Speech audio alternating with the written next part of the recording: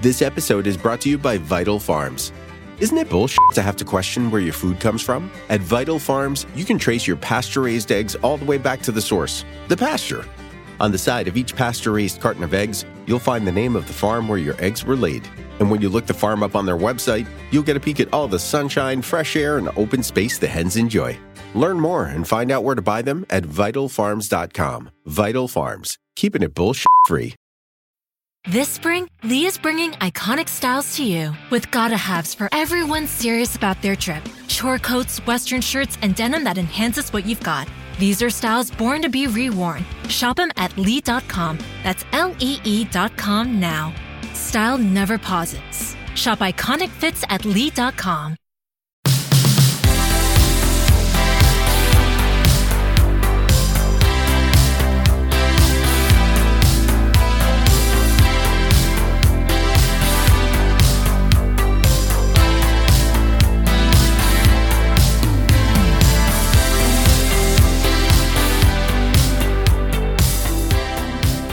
Hey friends, and welcome back to another episode of A Tiny Revolution. I'm Kevin Garcia, and you're back. I'm always just so joyful when you come back and hang out with me. It's a treat and a joy, and I'm having a great time. So, things just to share with you that are going down in my world. Right now, I am starting the interview process for the applicants for what I'm calling the Crowded Table Winter Cohort. It is a 12-week group coaching program plus e-course module plus one-to-one coaching all in one big fat project so that you can actually start getting back to your fucking life. I have been coaching folks for over 3 years now, and it started off as one-to-one stuff, and then it evolved into group stuff, and I just tried a bunch of stuff to see what was the most effective way to get people through, the trauma that we've all been carrying for so long, and what were the things that actually helped spark new beliefs and new chronic imagination and new ways of moving through the world. And what I've realized is that it really is a combination of one-to-one and group and having a shared common language. So I invite you, if you are interested in learning how to do spirituality outside of strict Christianity, I want you to come be a part of the Crowded Table Winter Cohort. Applications are open now. Space is limited to just 25 people. Don't worry, we're going to offer it again in the springtime. But I've already got 24 people lined up to possibly jump in on this. So please, if you're interested, go to thekevingarcia.com/cohort, put in your application. Let's talk ASAP. And let's get this off the ground, because I would love to see you start thriving. And I want to see you thrive alongside all of these other amazing people who are going to be joining us. Friends, today on the podcast, I'm excited to share this conversation with my friend, Dr. Tina Schermer Sellers. We met and connected over the summertime, and when I tell you, she also hosted me while I was staying in Seattle while I was on tour, and is literally just an incredible mind, an incredible woman, has an incredible heart, and also just is a genius. Like, she's so aware and well-read, and just like the bitch practices what she preaches, let me tell you. So a little bit about her. Dr. Tina is a licensed sex and gender feminist psychotherapist, best-selling author, a researcher, Emirati professor, and media personality whose expertise spans sex therapy, spiritual intimacy, parenting, and social justice. Her revolutionary perspectives have been expressed on platforms such as Spirituality and Health, Refinery 29, Vocal, Medium, and Bust magazines, along with many other podcasts, radio shows, TV interviews, etc. Known for exposing the impact of sexual shame on our ability to securely attach to our partners and instruct our children to attach to theirs, Dr. Sellers' book, Sex, God, and the Conservative Church: Erasing Shame from Sexual Intimacy, has had a global impact. Her latest book, which came out on June 1st, is called Shameless Parenting: Everything You Need to Know everything you need to raise shame-free, confident kids and heal your shame too. It was a bestseller released in 5 categories, and she is still speaking throughout the world on how to heal, how to raise shame-free, relational, confident kids, and she's literally just a badass. I really, really enjoy talking with her, and I'm glad that today I get to share this conversation with you. So go ahead and grab yourself something to drink and enjoy this conversation with your girl, Dr. Tina Schermer Sellers.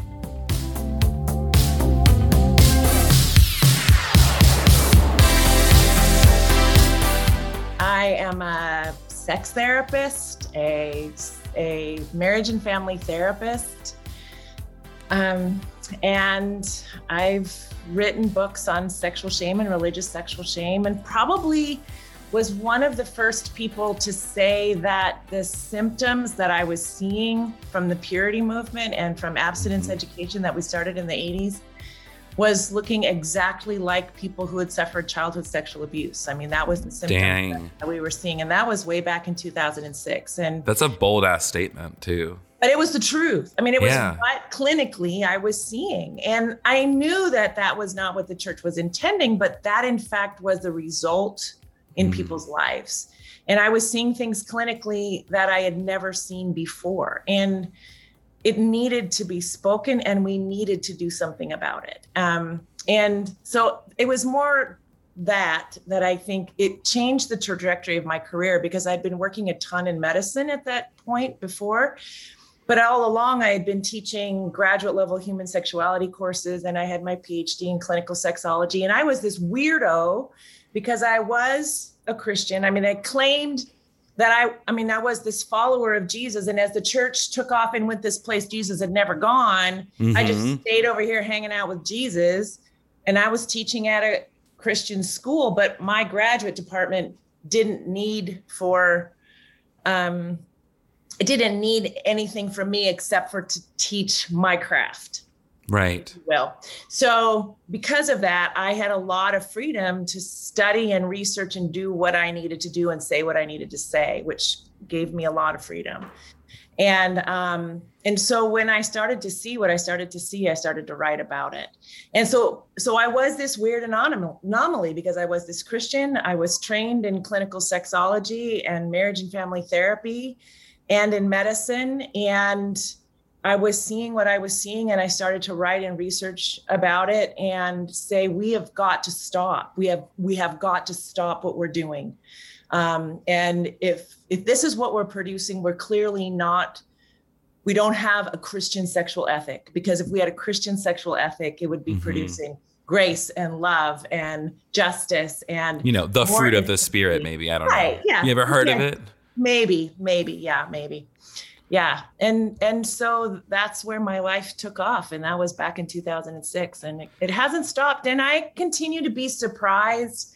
There was something released a couple of weeks ago of me talking about this. And people, were coming forward and saying, man, I haven't heard anybody talk about it like this. And I said, I feel like I've been talking about this now forever. And people still are saying, nobody has said this. And I'm like, we have so much work to do. Because that's the thing, is you said you've been doing this since 2006, not to age anyone or age myself, but age myself or out how young I am. In 2006, I was a sophomore in high school, and I had just gone to my first Exodus conference. Wow. Ouch. Yeah. So that's where we were on timelines. And so it's so very interesting to hear that. I'm like, oh my, so you were over here, really advocating for this huge, more inclusive, better way of doing sexual ethics at all. And I was still that was what was taught to me. Yeah, right. I'm over here saying we have 20-year-old men with erectile dysfunction, and we have 20-year-old women with vaginismus because they're scared out of their fucking minds. And you're over here being told that everything about you is wrong. I mean, this is the world that we had going on. It's so aesthetic. It's so crazy, And hindsight, I actually just talked to somebody on yesterday on the drive up here to Bend, where I am, about how when I was 13, I don't know why, but I went to a Promise Keepers conference when I was 13. Oh my. Yeah. And I'm like, why did anybody think that was appropriate in any stretch? I'm like, I was the only everyone when there was at least 21, 22, right. And it was very strange. Anyways. You were probably that earnest, right? Oh my God. I was so pious. I wanted to love the Lord. And I was I was telling this to somebody else. I was pre-sexual at the time. Like I didn't have like any attraction towards anyone, but I did know that like my expression of whatever I was did not line up with what it meant to be an actual man of God, TM. And so like I was pretty desperate, even at that young age, to go find out how to do it. Right. So I always say the people who are most earnest, most tender, most sensitive are the ones that were most hurt by the fairy movement. That's just the stories I've heard. Mm-hmm. And I really think that's it. It's just because like we, I think, we grew up, and a lot of us, like we grew up in homes that really did mean well. Sure. And really did. And like, we're loving until the point when like, I think you talk about this in Shameless Parenting, but it's the great transition right there. But you talk a lot about this in Shameless Parenting around like how parents, like it is your shame triggers that cause you to react to what your children are doing. Right. Exactly. Yeah. It's the combination of their shame triggers and their ignorance, the not knowing what is developmentally appropriate, developmentally typical, developmentally normal. They don't know that because no one taught them and no one taught the thems before them and the thems before them. And so kind of like a generational curse, you know what I'm saying? Yeah, exactly. Epigenetic curses that have been passed down forever, yeah. No, but like on the real though, like when I learned about like just like trauma patterns within families, and when I was in good old seminary, I learned about family systems theories, and I learned about epigenetics, and I learned about how trauma like imprints itself in the DNA. I'm like, oh, listen, when he was like, that is a generational curse. It's literally just people in ignorance perpetuating the same cycle. So it's like, and they're saying like when God says, I'm going to curse them unto the 4th and 5th generation, I'm just like, nah, they just cursing themselves. That's really what's going on. It's like, he's like, no.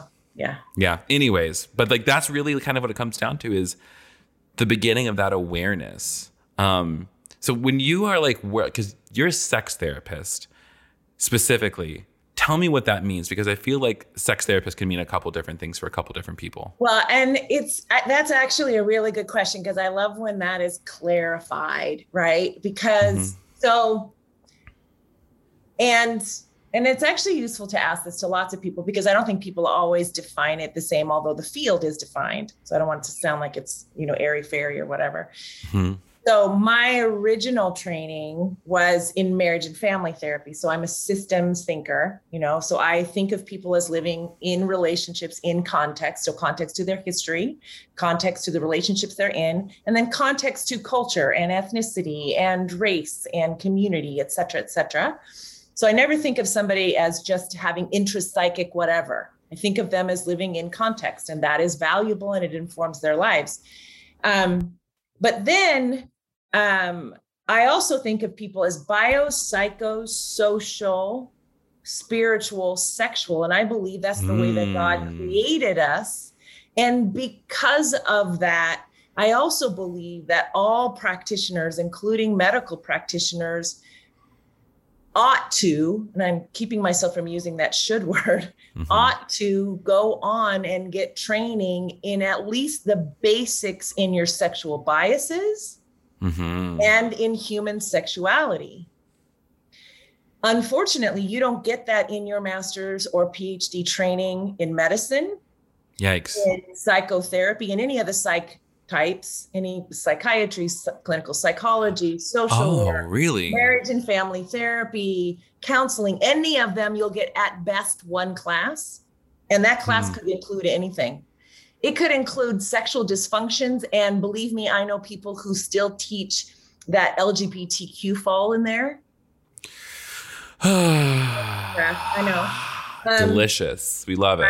Right. So when you go on to study and become certified as a sex therapist, because you believe that's important to have in your toolkit, you could be coming into that study as a social worker, as a marriage and family therapist, as a clinical psychologist, as whatever, and you are adding that to your repertoire of training.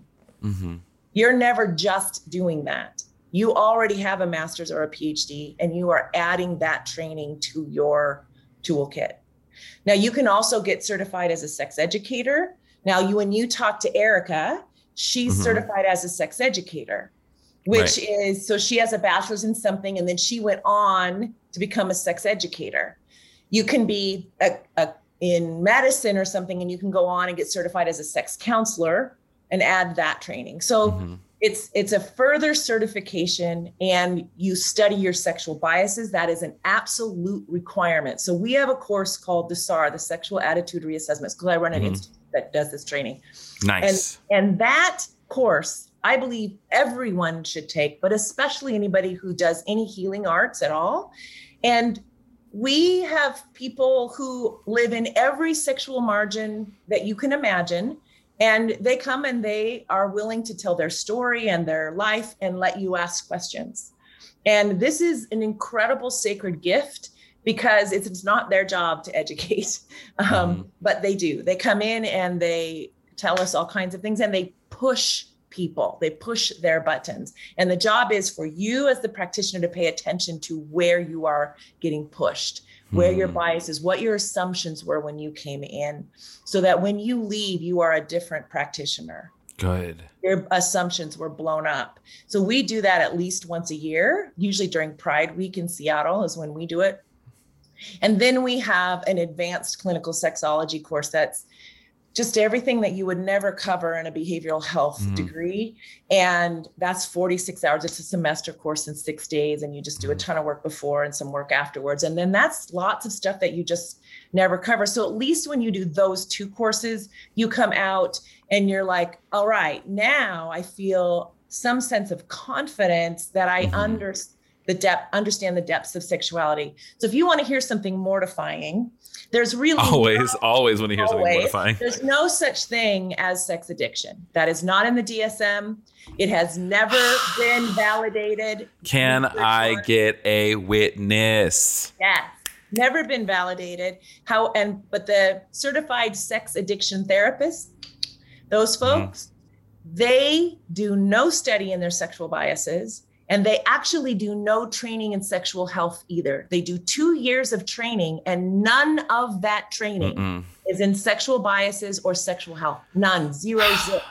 That breaks my heart so much, because I have that's something I've talked about with my therapist, I've heard people say this, and I've heard I'm just behaviors can, you can have out of control behaviors that you can learn to control, but it's right. Absolutely. I'm not saying that people aren't sometimes plagued by feeling out of control about their behavior. Not saying that. Yeah.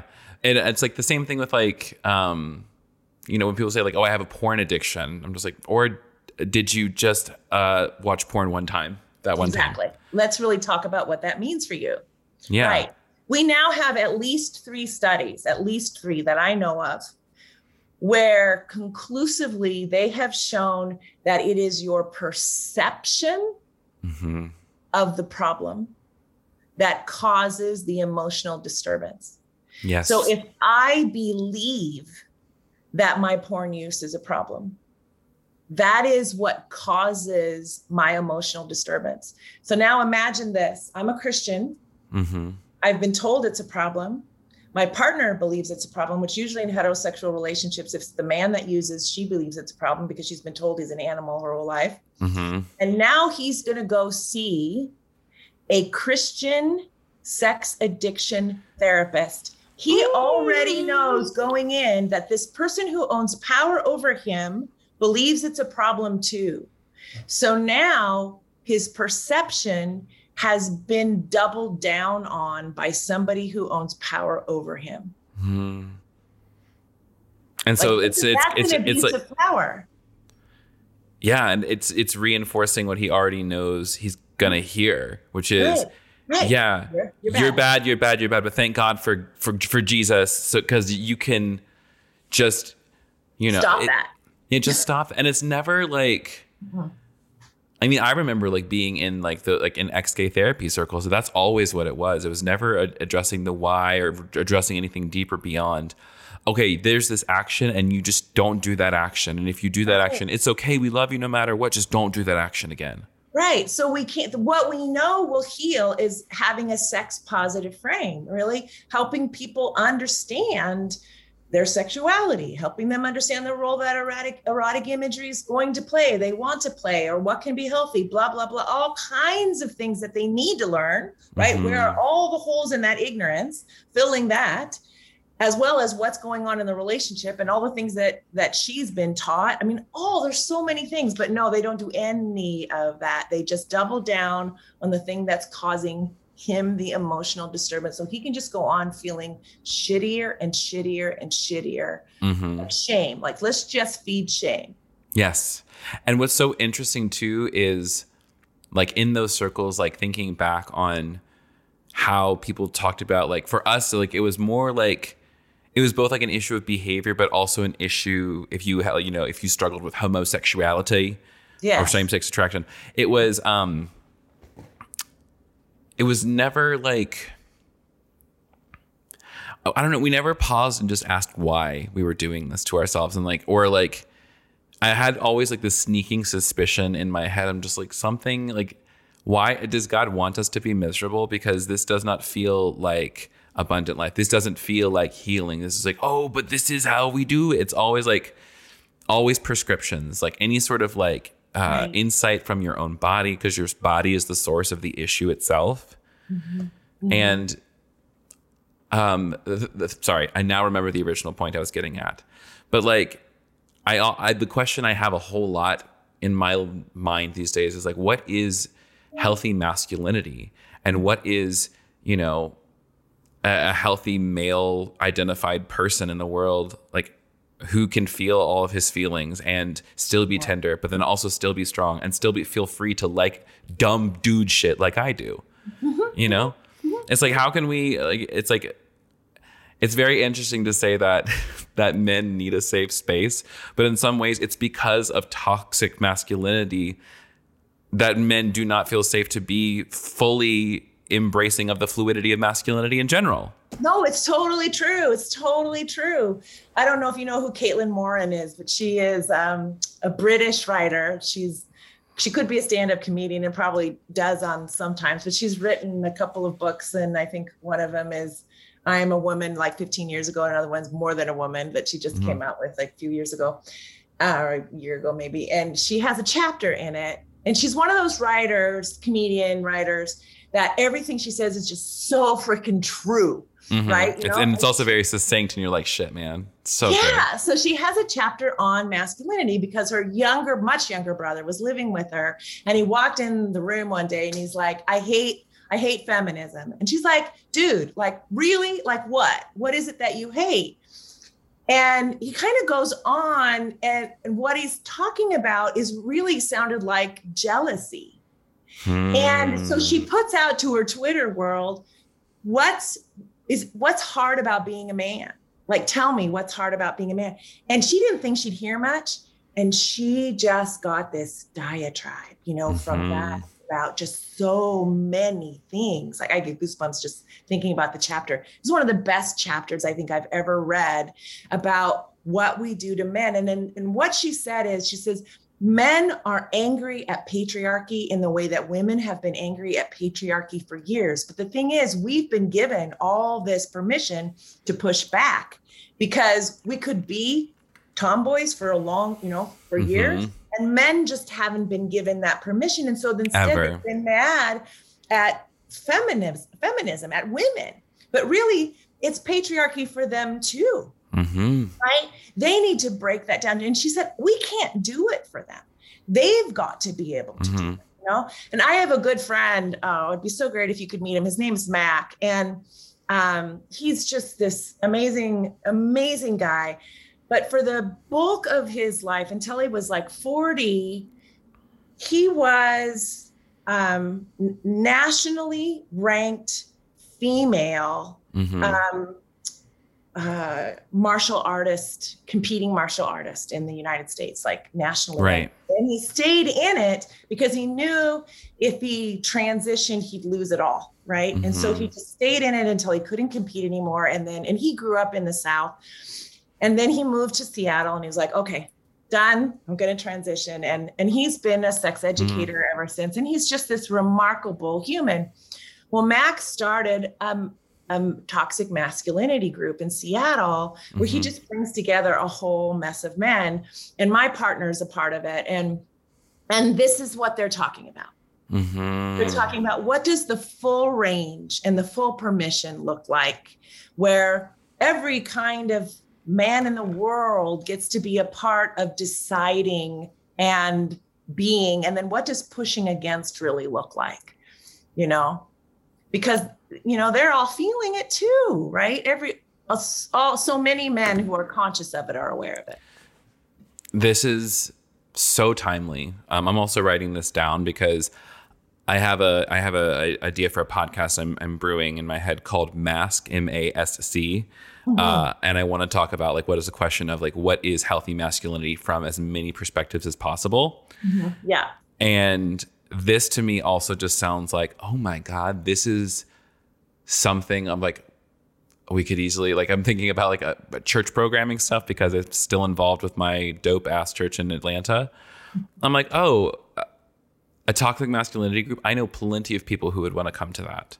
Yeah. And then also I'm just like, maybe that's like the advent of the next men's group. It's just like, like a place where like, and because like, I think at the end of the day, like not the end of the day, but just like, I think back to those like Promise Keepers places, just like, it's not a bad thing to have a space that specializes for a certain kind of gender experience. It's only when you take that gender experience and crunch it down into something that it becomes a problem. That's right. Because if I was creating like a men's space, I'd still show up in heels and in makeup and still be super like femme because it has nothing to do with it. That's right. Exactly. And everything to do with it. Yes. Oh. Hello. I mean, that permission to have somebody come and say, this is it too. I mean, men need to see that and be like, oh yeah, that's it too. And that's it. And that's it. And that's it. So what else can it mean for me? Which is the question to embrace, right? Like, what else? Are we about to put a men's conference together, Tina? That's what it sounds like. I feel like we're about to put together a men's conference. Are you ready, everyone? There's also like, another thing I wanted to touch on with you around, I'm curious, like, as you, like, because we've all kind of like stumbled into like this new deconstruction space that's like starting to evolve and like become a delicious network and collection of humans. As you've been working with like a lot of post deconstruction or post Christian folks, or talking to, I don't know, like deconstructed parents, what's been like, I'm wondering like what like the big questions that are coming up for you around parenting, and I don't know, what have you seen as you've gotten to know this space more? Yeah. I think one of the things I see is just a lot of fear. People don't want to do to their kids what was done to them. That's like the number one question. And that's really how the Shameless Parenting book came about. I mean, it was funny because the book I never set out to write the book. What I set out to do was put together cheat sheets for doctors and teachers and clergy and really anybody that was in the front line with parents and because I was fucking tired of seeing how the United States policy world was never moving forward in comprehensive sex ed. And comprehensive sex ed is our number one way of being protected for our children. Number one way. Number one. And we're not going anywhere. We still have 17 states that require medically accurate sex ed. 17. And we've only improved that by about 3 in the last decade. And I'm going to be dead and we will have gotten nowhere. So I hate it here. I'm okay. What else can I do? What else can I do?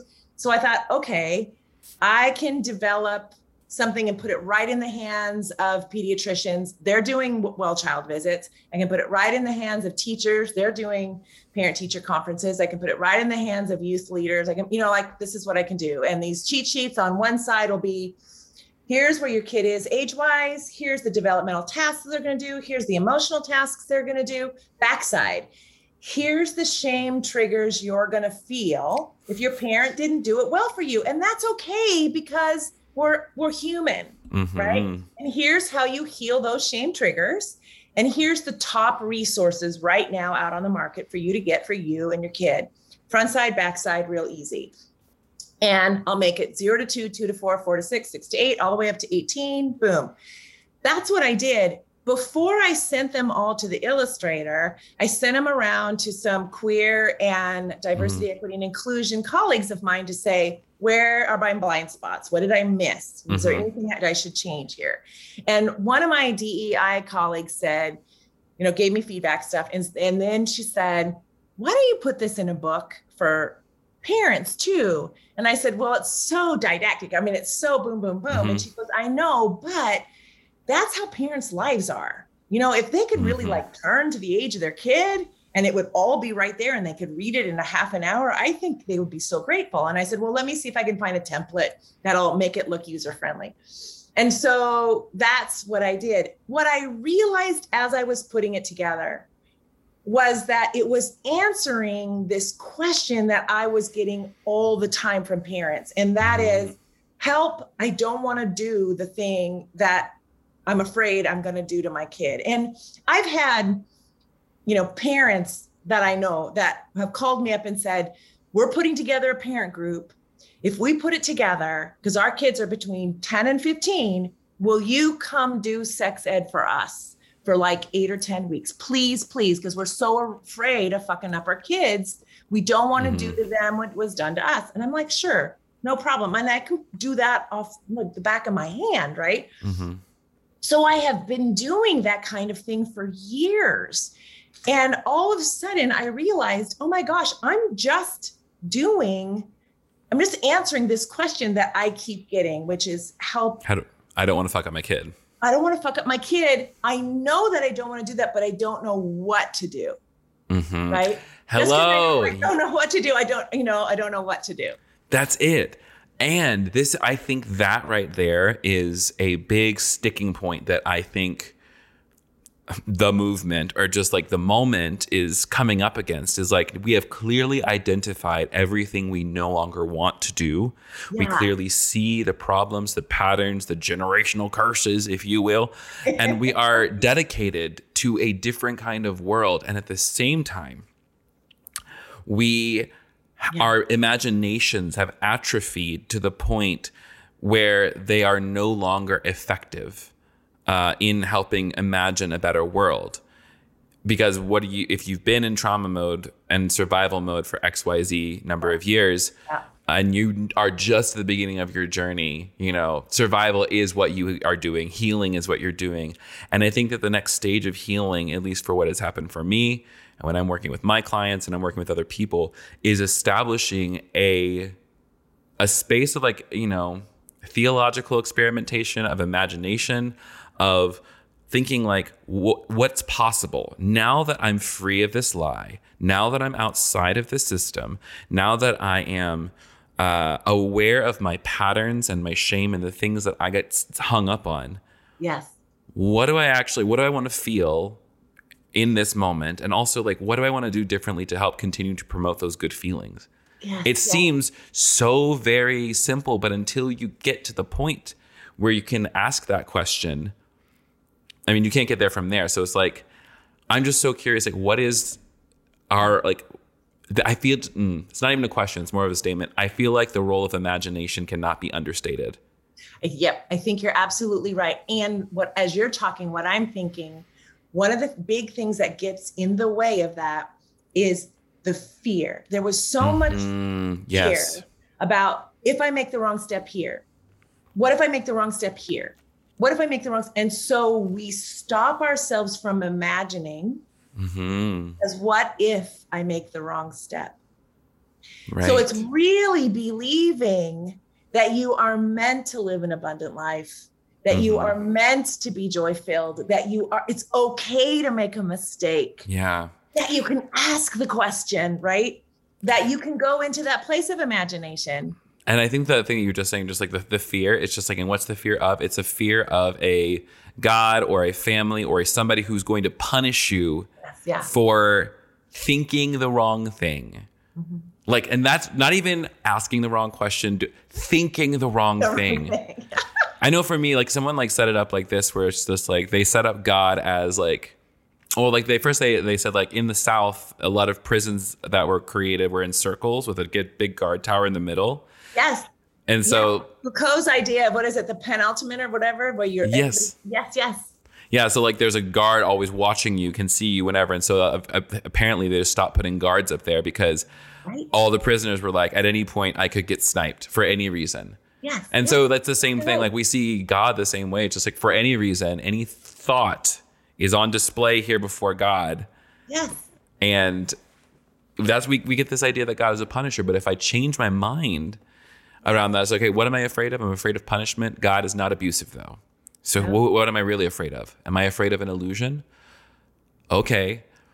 That still feels weird, but what do I want to do differently? Like that's the thing. It's like, you know, even if you can't fully embrace the idea that God is not just not abusive, but God is expansive, loving, and actually very excited about your life. And so for you. So for you. So for you. Yeah. Dang. See, these are the moments where I'm just like, if I could, like, I don't want to be a Christian, but if I could start something like this feels good to me. Yeah. One of the things I'm often talking about, just because of my age, I got involved in Christianity and the Jesus movement in Southern California when it was just all about, you know, sex, drugs, and rock and roll. I mean, you were more accepted if you had just a really big story about being saved from LSD or something like that. Like there was so much acceptance. There was so little judgment at that particular time before 1980. And so my teenage years, it was such a different Christianity. You know, it was cross and the switchblade. I mean, it was just a different kind of Christianity. And can you say that again? The cross and the switchblade? Did you ever hear about that book? No, this sounds very interesting. So it's a very old book about saving kids off the street, really, and taking them in and loving them up. And this was the Jesus. This was the radical Jesus, but it was this present day radical. It was how you loved up people and you helped them come off drugs and whatever. And so when the church took this turn to the right and became legalistic, I really looked at the church and said, Jesus would not be going in that direction. So I'm not going in that direction either. But a lot of people, of course, that I know got involved in the church after that point. And so it's never felt like the church to me. I mean, it's never felt like my Jesus anyways, I guess is the best way to say it. So can I tell you like a really weird / interesting thing that this is why I know that this is spirit, like keep going down that way too. So one of my friends, Azariah Southworth, who like when he grew up, you know, he was like very much in like Christian media land for a long time. And both of us have this just like, both of us grew up like evangelical. So we have like this like interesting place in our heart for like white Southern gospel music and that whole the pageantry of it all and just like how very gay it is. But we recently, he introduced me to the person of Lonnie Frisbee, who I had never heard before in my life. Oh gosh. And so I was staying down in Costa Mesa. I went and visited. So we went and visited Lonnie's grave. I was surprised because the space is owned. The Crystal Cathedral is now owned by the Catholic Diocese of. It really? I didn't know that. Yeah. And so we just got into this kick where we're just like, okay, there's all of these like interesting moments within. And if we look at spiritual history over the course of the entire world, not in Christianities, it's always women and queer folks who are leading those interesting spiritual movements and also who are the head of those spiritual communities. And yet within Western Christianity, it has been the polar opposite of that.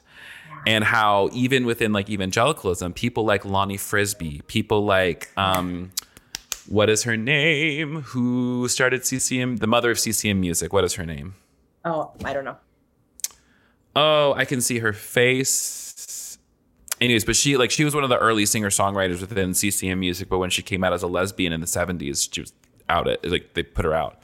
Lonnie Frisbee now died of AIDS in 1993, and they also pretty much wiped him from the stories. The story, I know, which I found out way late because I'd already come back up to Washington, and I couldn't believe that happened. Mm-hmm. That was crazy to me. Wow. Yeah. And so I'm always positing this idea of just like, what would it look like? What would the church have looked like if Lonnie Frisbee, as an openly queer person, was not having to live a double life? Exactly. Oh, that question is, to me, one of the most powerful questions when you look at the lives of so many people. I mean, Paula Stone Williams, for one. I mean, just so many people. I know so many. I know LDS people. I mean, I know so many people, and that question, what we've done to people. And I think that it excites me in some ways because it's just like, So like when someone we were sitting there just like me and my friend just being two queers by another queer's grave, and I'm just like feeling just like, well, I guess we'll just start another Jesus movement. That's right. Because we're just like, just demoness. It's just like, Jesus, just like Lonnie Frisbee's out here. And then because this, as the story goes, Calvary Chapel invited Lonnie to become part of the ministries, and kind of honestly, because of Lonnie's giftings, that's really what brought people in. I'm just like, because I'm sorry, but anointing is anointing. God, I'm so sorry. That's right. But it's just, I'm just like, what would happen if we tried it again, Yeah. And did it right this time. And do it in the colors. Yes, and do it in such a way where it's just like, my favorite thing to say to people is I wish you could meet Jesus so that you could recognize that he's not the point. He loves you and he wants you to realize that you're the point. Exactly. Yeah, and all the colors are just meant to be represented. I mean, just everybody. I mean, it just would be the party that it's supposed to be. It's like, it's just so damn fun. We could feed people, we could, do some interesting art. We could, rally politically around things that actually, organize religion around the right thing. Yeah, exactly. Damn. It'd be so fun. This feels good. This is going to be a fun time. Okay. I don't want to take up too much of your time. I am so thankful. And also, I am excited to hang out with you. Yeah. Next week. What a treat. What a dream. I know, it's going to be so fun. And have your puppy too. What's your puppy's name? Her name is Tip or Tippy or Tippy. or just little dog. What are you doing over there? She's currently outside playing with Jaeger, who is a big Newfoundlander. And so they're just having a gas of a time. But before we hang up, tell folks on the internet where they can get in contact with you and your work and get your books, etc. Yeah. So I'm at Dr. Tina Shameless on Instagram and Tina S. Sellers on Twitter, although I'm not a super Twitter person. I just can only do so many things. Yeah. Don't do more than you want. And then my institute is at NW Institute on Intimacy. And that's where we do a lot of stuff on training. Anybody that wants training in sexual health or on your sexual biases and just other stuff on sexuality, we do training. So you can TBH, there's a part of me I'm just like, I would love to get a sex education certification because that to me is just...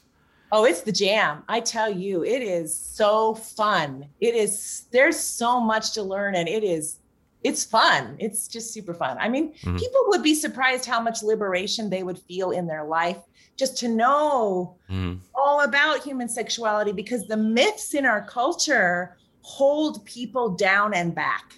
They really do so much more than they realize. And you'd be like, oh, that understanding that makes this person or this environment or whatever so much more interesting to me. Mm-hmm. You know, it's really liberating work. I mean, and stuff to learn. It's so sad to me. I'm Swedish and I'm second generation, and they've been doing comprehensive sex ed since the 40s. And the difference it makes in a culture like that is so phenomenal, which is why I am on my soapbox all the time, why I want to change. Let's get it done. Let's get it done. Let's do it. So there's that. And you can get my books on Amazon or pretty much anywhere books are sold, or you can always contact us and we'll help you find them. So, and they're there to just make your lives better. Yeah, buy it and then share it with a friend. Maybe share it with your parent who needs to like work on their triggers. Yeah, I want to say one of the good things that I'm hearing the most about from the Shameless Parenting book is people who aren't parents yet or not sure they're going to be parents or whatever. When they've been reading it, they've been realizing that they've been healing themselves because they just learn like, oh, I was fine, or I was more typical than I realized, or I got in trouble for things I shouldn't have gotten in trouble for. And it's been doing a lot of healing for people, even before their parents or whatever. So that's been making me feel real good. I love that.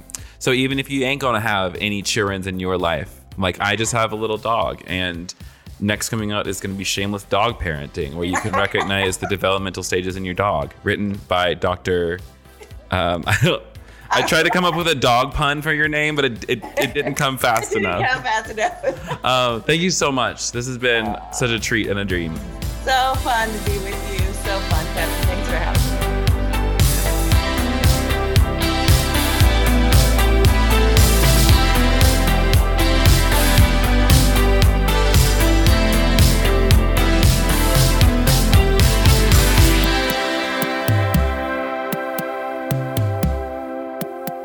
And that was my conversation with Dr. Tina Schermer Sellers. If you want to connect with her stuff, follow her across the internet at Dr. Tina Shameless and TinaSchermerSellers.com. All of those links are in the show notes, etc., etc. Go pick up her new book, Shameless Parenting.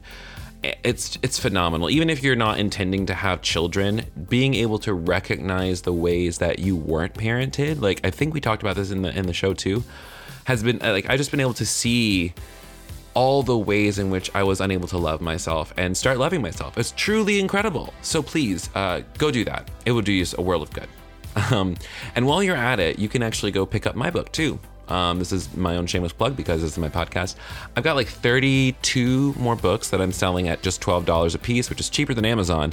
So go to badtheologykills.com, pick up that book and share, buy two. Share it with a friend or an enemy, who might need to read it. Dr. Tina, thank you so much. I love you, girl. I can't wait to see you again. If you loved this podcast, I want you to do two things. One, leave us a review in the Apple Podcast app. It really does help us get in front of more people. The second thing you can do is join us. Become a part of the Crowded Table online community, which is what I kind of renamed my Patreon community, because who just wants to be called a Patreon community? That sounds really stupid. But what the Crowded Table is quickly becoming is a hub for spiritual seekers all over. So if this podcast was good for you and you want to talk to more people who love these kind of conversations, who are doing the work of undoing toxic theology and reimagining all of the beautiful things we can do together, then come on over. It's at patreon.com/thekevingarcia.